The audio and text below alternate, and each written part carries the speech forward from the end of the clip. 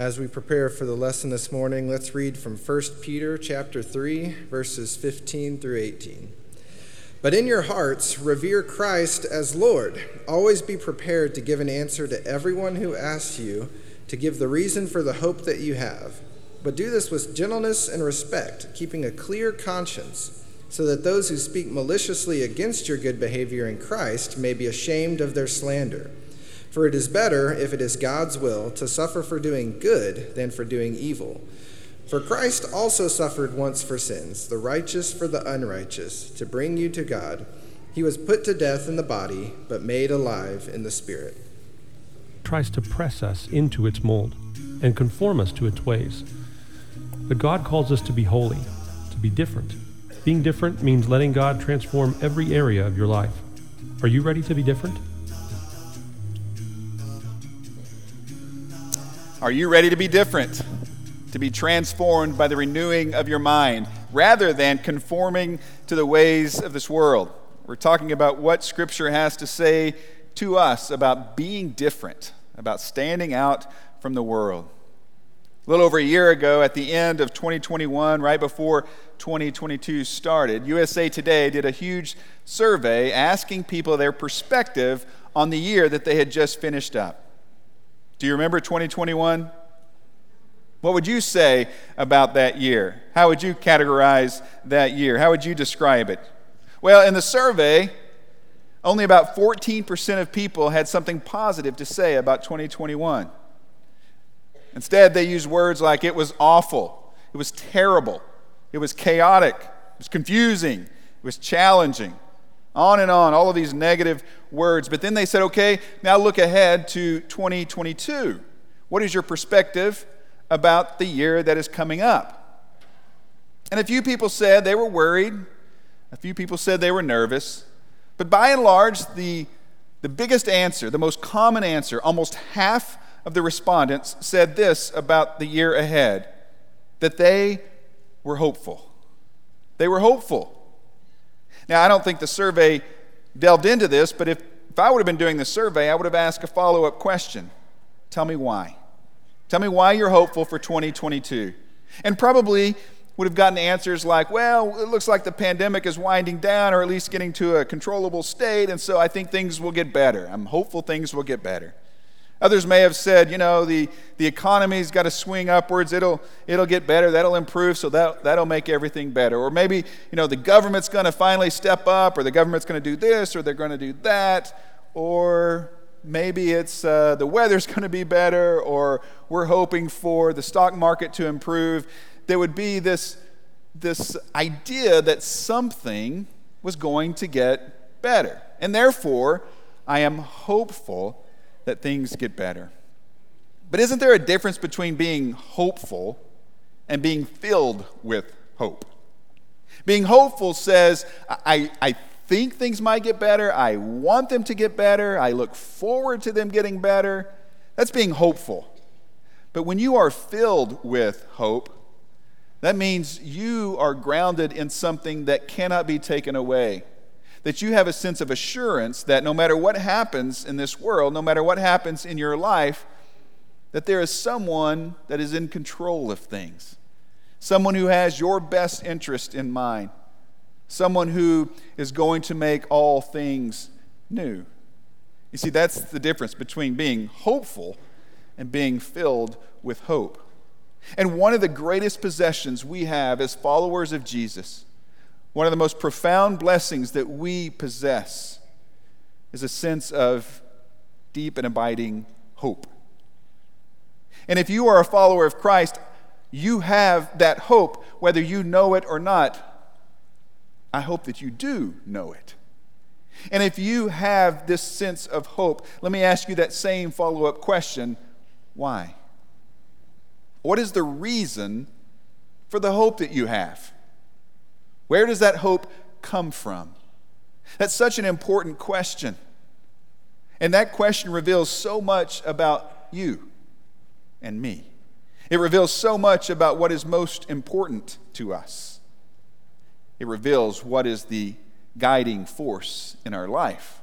What are our highest values? what is the reason for your hope?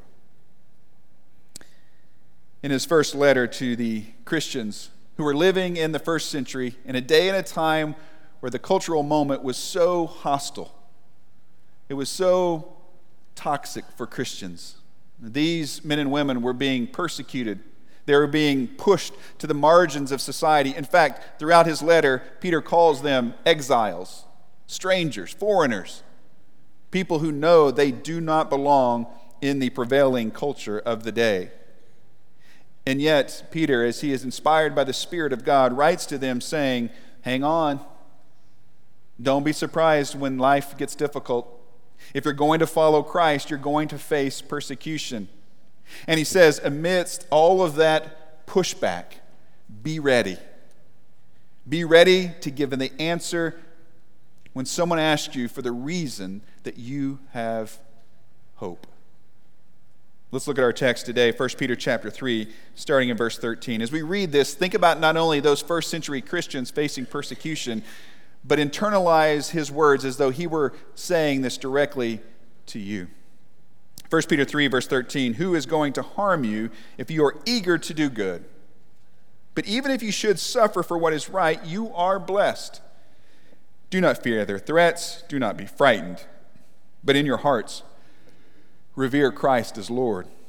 Always be prepared to give an answer to everyone who asks you to give the reason for the hope that you have.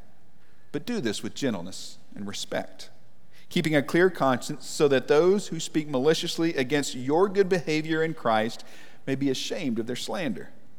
For it is better, if it is God's will, to suffer for doing good than for doing evil. And throughout this letter, Peter is going to remind them that persecution and suffering and difficult times, they come with the territory of following Jesus. If you decide to take up your cross and follow Jesus, don't expect an easy life. In fact, he goes on to say in this text here that Jesus himself faced suffering. But it was suffering for a higher purpose and a higher calling. And then Peter explains one of the great paradoxes of kingdom living. And that is, if you suffer for doing good, then know that you are, what word does he use? You are blessed. If you suffer for doing good, know that you are blessed. Now, at least in my own logical thinking, suffering and blessing are not tied together. When I suffer, when life is tough, I do not feel blessed. On the other hand, when I feel like, boy, God is really blessing me, things are going great, I am far removed from suffering. But here, Peter says, no. When you suffer because of your faith, because you proclaim faith in Jesus, that is a blessing. Consider that a blessing. And when you do that, don't give up. But he says, continue to revere Christ as Lord. That word revere means to set apart. In fact, your version may say set apart. Set apart Christ as Lord. It means to consecrate, to make holy. And so Scripture tells us that even when we face pushback from a culture, even when people don't get us, don't understand us, don't like us because of our faith, even when we don't get the opportunities we think we should or that others are getting because we are people of faith, he says, just know that you are blessed and keep setting apart Christ as Lord. Lord means he is over all of your life. Set apart Christ as Lord over everything in your life. Every relationship, every resource, every decision, every conversation. You see, when Jesus is Lord over everything, everything belongs to him, submits to him. His reign is over all of your life. Maybe think about it this way, kind of a simple way to think about it. On your phone, you probably have photos, right? You have a Photos app, you take pictures, and they just keep going into that photo app. And you probably have hundreds, maybe thousands of pictures. It'd be kind of interesting to see who has the most pictures on their phone. I heard of someone having 20,000 pictures on their phone. I didn't even know a phone could hold that many pictures. You have all those pictures. Now let's say, because you love Jesus, there's a picture of Jesus on your phone. Okay, go with me here. There's a picture of Jesus on your phone. And sometimes you see that picture when you're scrolling through, or the phone gives you some kind of little slideshow of memories, or you're looking for another photo, and oh, there's the photo of Jesus. I remember that when I gave my life to him, and yeah. You see, that's just a casual part of your life. Jesus is a part of your life, but he isn't Lord over your life. He's just one image among many images that make up your story and your life. But when Jesus is Lord over your life, when you set apart Christ as Lord, that means you make him the wallpaper. You have to decide what picture goes on your wallpaper, right? Now, some of you probably just have whatever it came with from the factory. It's just a black screen. How do you give this to someone younger than you and they can put a picture on there, okay? But for most of us, we think we want a good picture there. We want a picture of the people that are most important to us, or a trip that we took, or some experience that means a lot to us. And every time I turn my phone on, I see that picture. Jesus becomes your wallpaper. Set apart Christ as Lord. He's not just a part of your life. He rules over every part of your life. You don't just think about Jesus casually, occasionally. He has a prominent place in your life. He is Lord over your life.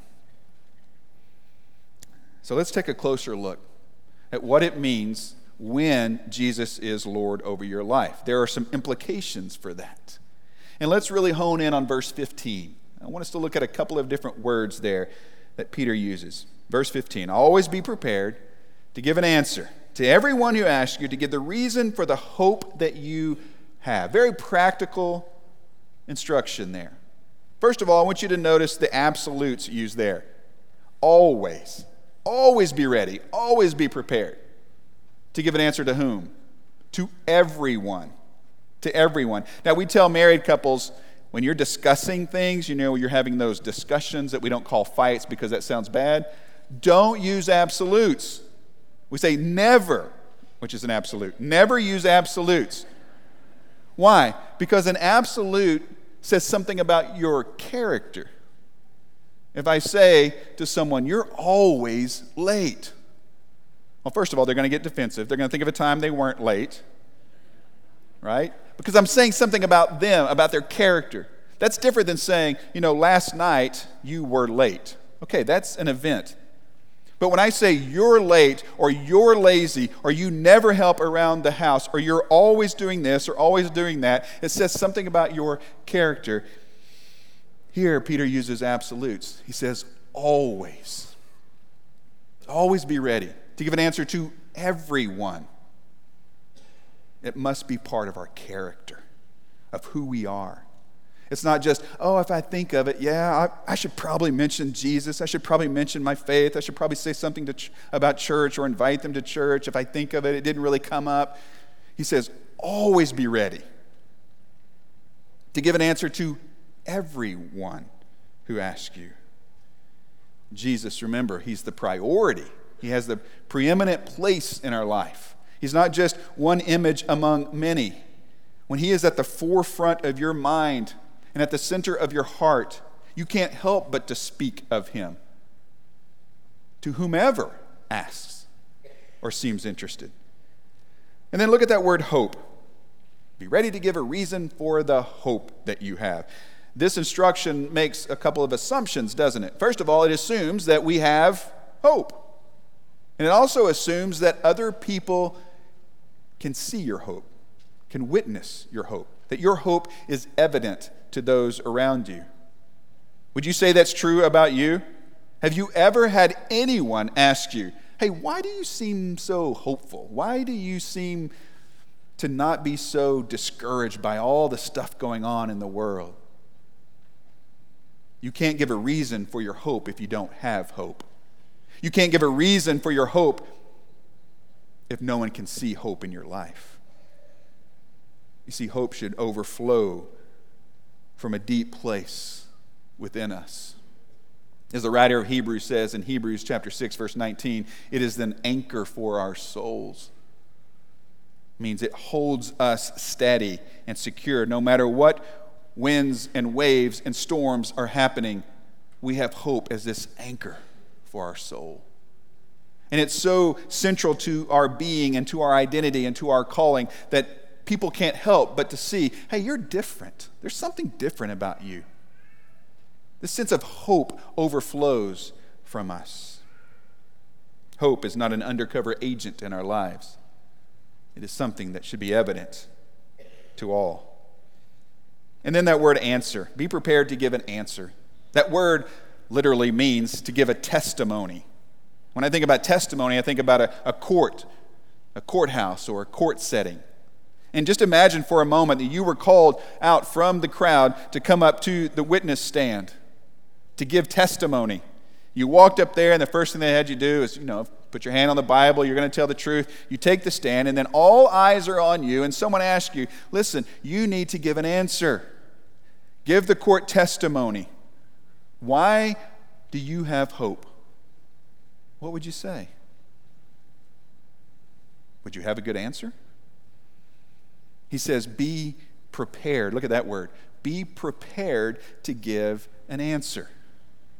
Some of you know what it's like to be prepared to give an answer. You've crammed for finals, right? Now that spring thing's over, it's time to go back to class, start studying again. That's right. Clearly a professor that just amen that. Some of you know what it's like to prepare to give an answer. You've sat for the bar exam or the CPA, or you've gotten ready and prepared yourself for a big job interview. You know what that's like. But maybe you also know what it's like not to be prepared. I remember a time when I was not prepared to give an answer. When I was about 12 or 13 years old, I was in Toastmasters, the little club that teaches you how to give speeches. That's right. When all the other kids were outside riding their bikes and playing ball, my parents put me in a speech-giving class. Where would that lead me?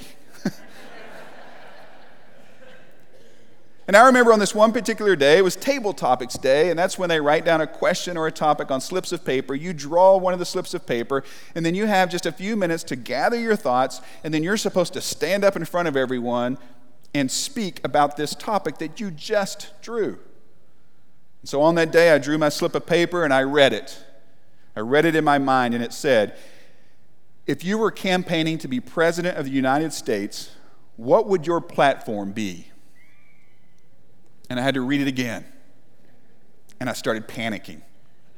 At 12 or 13, I had never thought about being president of the United States. I got to tell you, at my age now, I haven't thought about being president of the United States. The thought never crossed my mind, but what's even worse is I had no idea what platform meant. No clue. You see, the truth is, I was the kid outside riding my bike and playing ball. When all the other kids were inside reading and studying, I was the one outside. I had no idea what that meant. And I knew that I was about to have to stand up in front of the whole group and say something about that topic. And the more I thought about it, the more nervous I got. The more I started to panic, and I started sweating. You know that sweat you get? I started sweating, I started getting nervous, and then I remembered someone said in class one day, if you don't know much about the topic you've been assigned, then you talk about something that is related and try to make a connection. I thought, all right. Today I'm going to talk to you about platforms. Some platforms are made out of wood.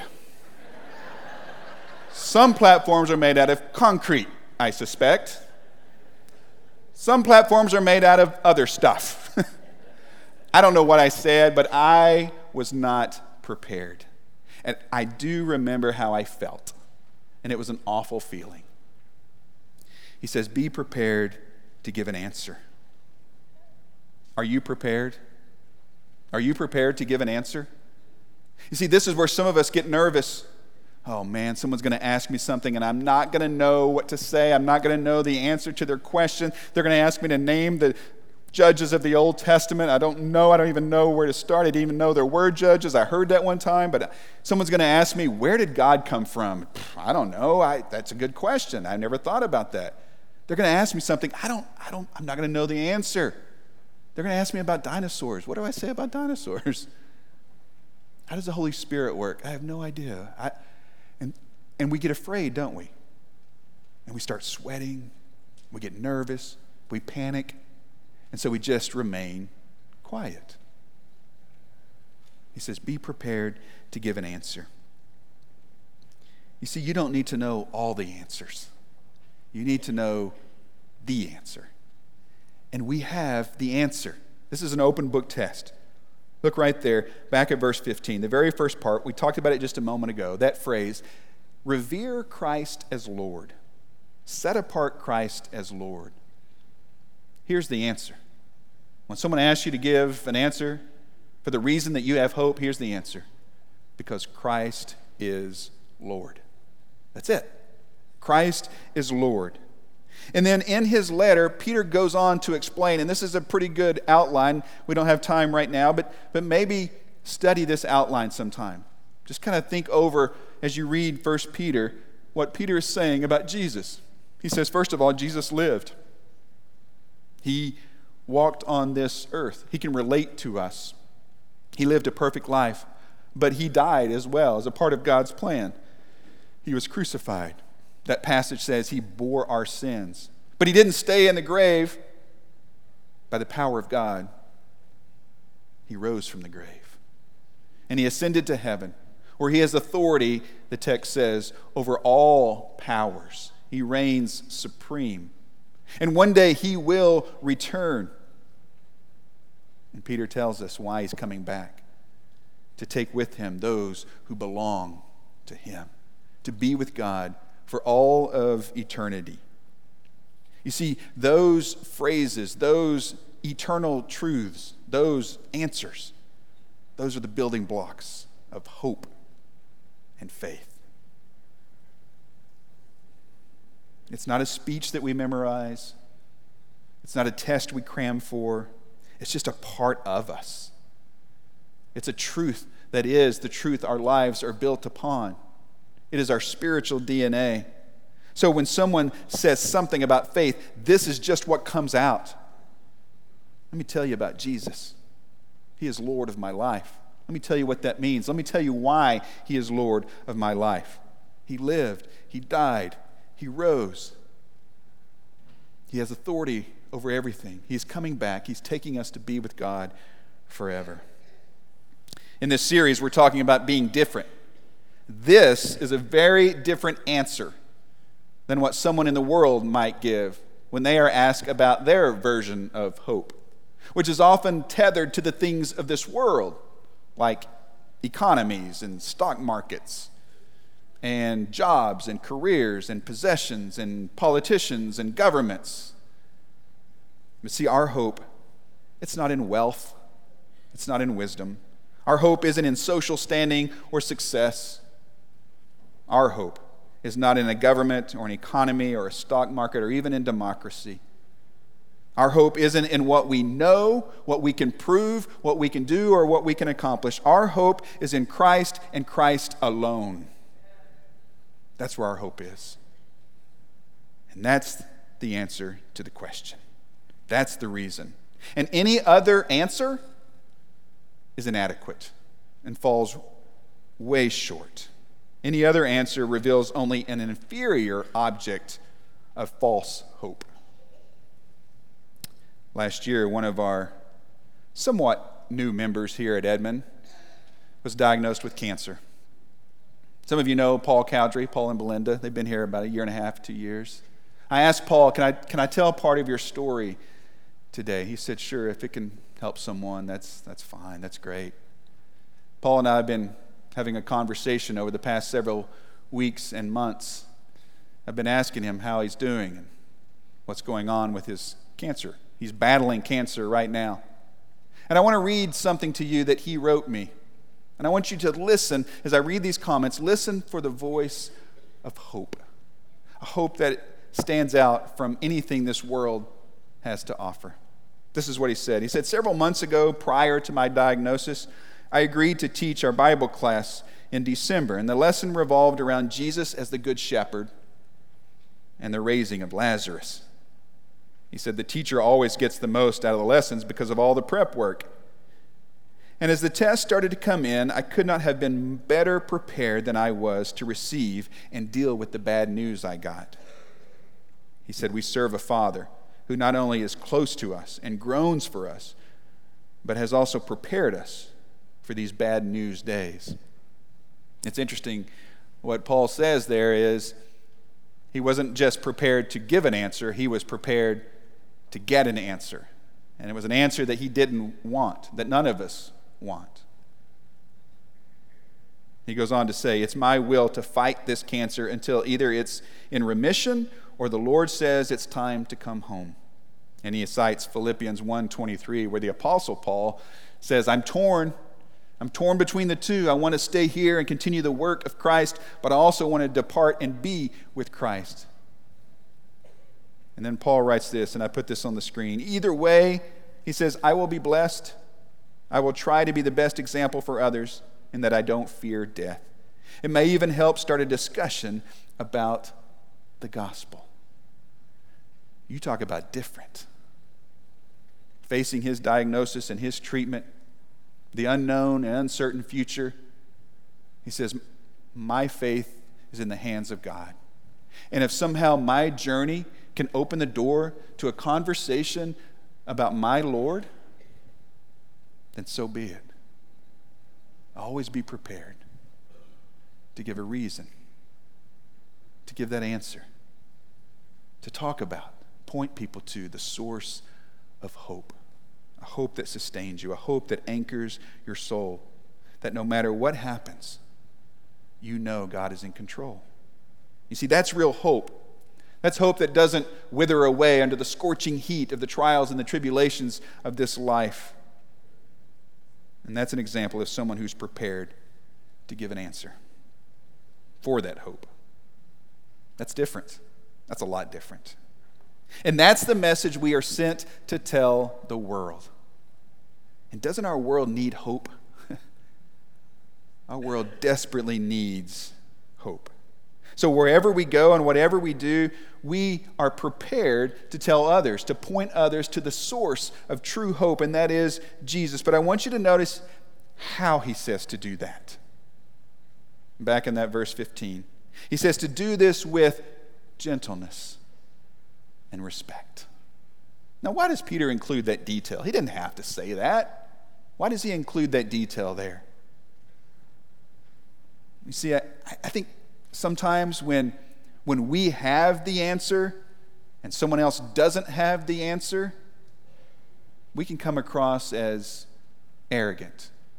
We can come across as proud, as condescending, even judgmental. And he says, don't do that.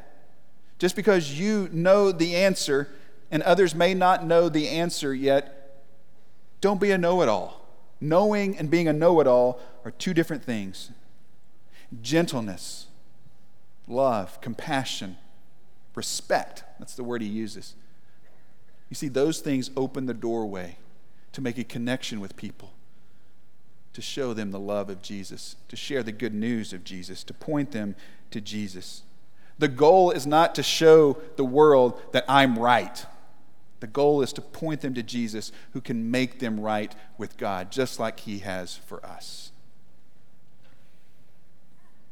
Today is Commission Sunday. It's a great opportunity for us to renew our commitment to take this message of hope to the world. It's a great opportunity for us to be reminded of the commission that our Lord has given us to go into the world and make disciples. And so today we acknowledge what God is doing, and we are so grateful for what God is doing through us, in us, and in many ways for us and for his kingdom, by using us to take this message of hope, this word of hope, to a world that desperately needs to hear it. We have missionaries all over the world, men and women who are partners, ambassadors, in sharing the gospel. They are on the front lines, ready, prepared to speak about the Lord, to speak about their hope. And God is doing great things through them. And I think it's worth the time to remind you who our missionaries are, so that you can put a face with a name and know that this is more than just a name printed in a bulletin. These are people. These are people who have accepted the call of God in their lives to share the gospel. And so we have the Courtrights in Germany. And I would encourage you to pray for them. We have the Samores in Canada. We've known Kai his whole life. He grew up here. We've known the Samores for over 30 years because we've partnered with them for that long. We also have the guys in Zambia, Thomas, Rodwell, Wilson. They work at the Namwianga mission in Zambia, and God is working through all the different aspects of that mission effort. It's just amazing what God is doing there. Of course, we have Ubaldo and Ismael in Mexico. We have a long-standing relationship with those guys and with Mexico. We have Marco and Heidi in Guatemala. We appreciate the work they're doing. And of course, we have our 4 teams in Nicaragua. Those teams continue to establish congregations, build those congregations, and then move to other places to establish more congregations. It's amazing how God is working through their efforts there, bringing souls to Christ. And this year, we're so excited to introduce to you 7 new missionaries.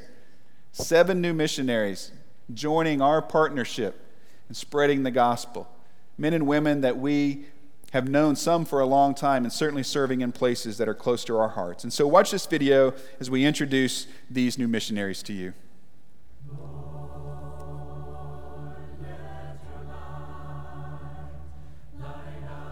God continues to make his appeal to the world through the Edmond Church, and we are excited to announce some new ambassadors of Christ he is bringing our way to partner in sharing the gospel. Joining one of our missionary teams in Nicaragua is Marlon and Denise Ubeda. Hello, my name is Marlon, and this is my family, my wife, Denise, and my daughters, Camila and Isabela. We are the new missionaries in Cebaco, Nicaragua. Thank you for your love and support for our family. God bless you. Bye. The Ubedas joined the Alceros and Eduardo Cisnero in establishing the church in the city of Cebaco. We are also expanding our reach into Cuba with missionaries Michael and Laritza Zamora. After a 4-year training program at Baxter University in Honduras, this couple returned to Trinidad, Cuba to target a city ripe for the good news of Jesus. We have a relationship with Haiti through our support of Hope for Haiti's Children and previous mission trips by the Pathfinders. We now have missionaries there, Jacob and Vanessa Luisius. Jacob grew up in a Haitian orphanage and has a heart for leading young people to Christ. Bonjour. Bonjour. Et nous réjouis, donc on pense que bon Dieu il va bénir nous en retour pour support ça. Merci en pile et merci encore. C'était moi, Lisée Jacob, responsable jeunesse de Place Caso, et avec madame moi, Vanessa Durosier, qui est là, qui salue nous et nous réjouis en pile pour ça. Merci beaucoup et bye bye. Before she moved back to the U.S., Jana Miller made sure the important work she was a part of at the Haven in Zambia would continue. Stepping in are 2 incredibly loving and qualified local individuals, Eunice Munkwembe and Michael Sibajane. With the retirement of our longtime missionary Humberto Hernandez, we are pleased to now partner with Gustavo Garcia, minister at Owasso Road in Alamo, Texas, our home-based congregation for the McAllen mission trip.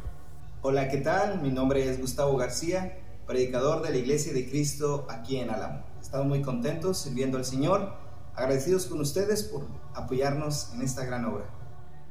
Closer to home, we are supporting Minister Jesus Cervantes and the Spanish-speaking airport congregation in Oklahoma City. The Missions Committee and many others have spent a lot of time in prayer over the last year for new opportunities, and I couldn't be more excited about the ones that God has brought to us. In every case, we have existing connections with these people and these places that go back decades. And I may be most excited about your opportunity to make connections with these incredible people over the coming months and years. It's such a neat thing to be part of the global Christian community. Thank you so much for your prayers and for your support on these Commission Sundays. Thank you. As Neil said, we have connections with most of these places and many of these people that we're bringing on as new missionaries. And I'm inspired by all of their stories, especially the story of Jacob in Haiti. As you saw from the video, at age 3, he and his sister were orphaned, and they were taken in by a Christian orphanage there. And that experience would, of course, forever change the course of not only his life, but his eternity, as well as the eternities of others, because now Jacob has taken on the mission of sharing the gospel with others, and especially with young people, with children and teenagers. And there's hundreds of youth in that area as a part of that Christian school, as a part of that congregation that he gets to work with every day. If I told you the name of the organization that sponsored the orphanage that he grew up in, you wouldn't be surprised. We have a long relationship with that organization. That organization, the name of it is also, I think, a description of what Jacob is doing now. And of course, that is hope for Haiti's children. He's sharing a message of hope. He's giving an answer to anyone who asks for the reason that he has hope. And he grew up in what most of us would consider a hopeless situation, a desperate situation, and yet he found hope because he found Christ. You see, that's his story, but it's all of our stories. All of us were hopeless. We are hopeless apart from Jesus.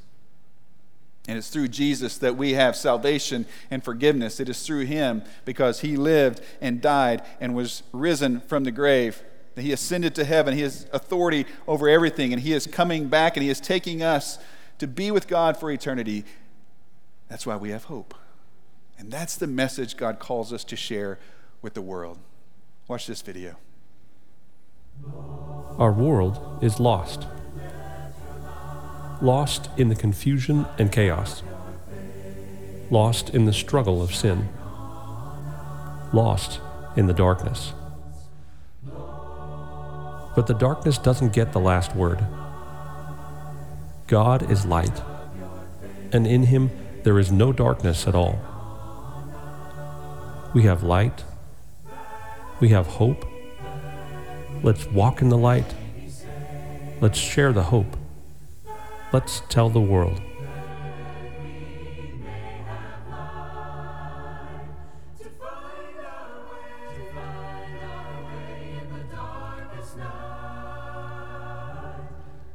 And there's our verse, 1 Peter 3, verse 15. You know, Commission Sunday is a great opportunity for us to unite around a common mission, a common purpose. And we're all different. We have different backgrounds, different stories, different perspectives, different opinions, different life experiences. And yet we are drawn together by our common faith and our common purpose and mission to make disciples. It is our calling. It is our purpose in life. And I hope that you are a part of that. I hope that you are seeing what God is doing through this congregation, and you want to be a part of that. So continue to pray. And if you haven't given today, please give sacrificially. You know, these funds on this Commission Sunday and the 2 others to come this year, they go directly toward mission work. We support those missionaries that you just heard from through the funds given on these 3 Sundays. So I hope that you'll give sacrificially. And I will say, if you're a guest, if you're a visitor today, we don't expect you to participate by giving necessarily. We do ask that you pray. Please join us in praying for these men and women, and pray that God would continue to advance the kingdom of God in this world and use us to do that.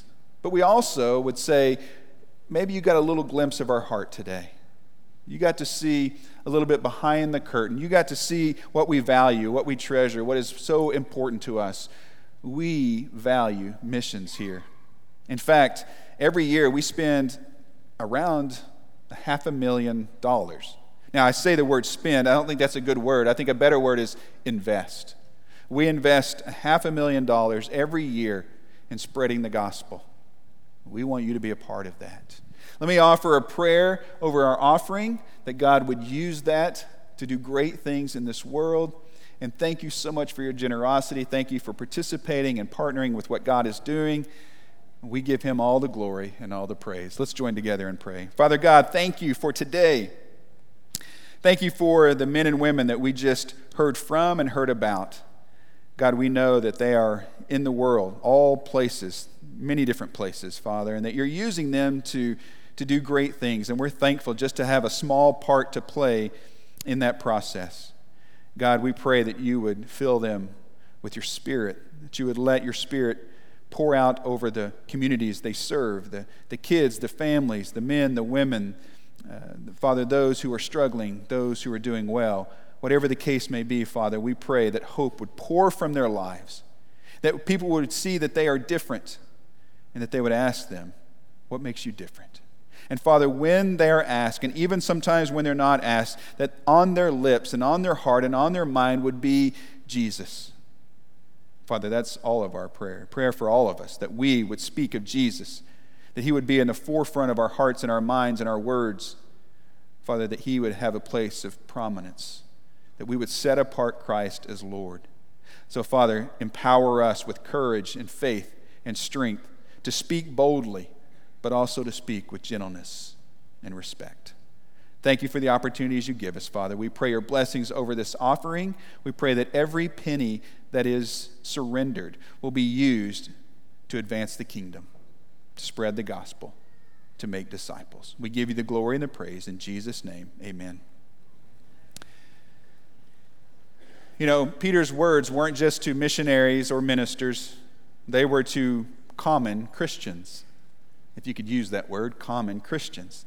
But see, Christians aren't supposed to be common. We're supposed to be different. We're called out. Remember our passage at the very beginning. Don't conform to the pattern of the world, but be transformed by the renewing of your mind. Is it time for you to think differently? Is it time for you to have your mind renewed by God? Is it time for you to replace the doubt, the fear, the confusion, the pain, the suffering with hope? And anchor your soul in a hope that will sustain you through the difficult times of life. Because taking up your cross and following Jesus is not an easy life, but it is the life you were created to live. Will you live with hope? You see, when you live with hope, you are different. And when you speak of your hope, you make a difference. Make a difference this week. If we can help you, encourage you, pray for you, please let us do that. In just a moment, when we stand up, a couple of our shepherds and their wives will be in the parlor. It's a room right over here off this hallway. You can make your way out those doors, go there. They will encourage you, pray for you. Feel free to do that. Take advantage of that opportunity. You can come down to the front. We'll surround you and pray for you as well. Or maybe today you're ready to have the hope that we read about, the hope that we talked about, the hope that comes only in knowing Christ and setting him apart as Lord. Maybe today you're ready to give your life to him, to be baptized into Christ. We would love to celebrate with you. If there's something we can do for you today, we invite you to come as we stand and sing.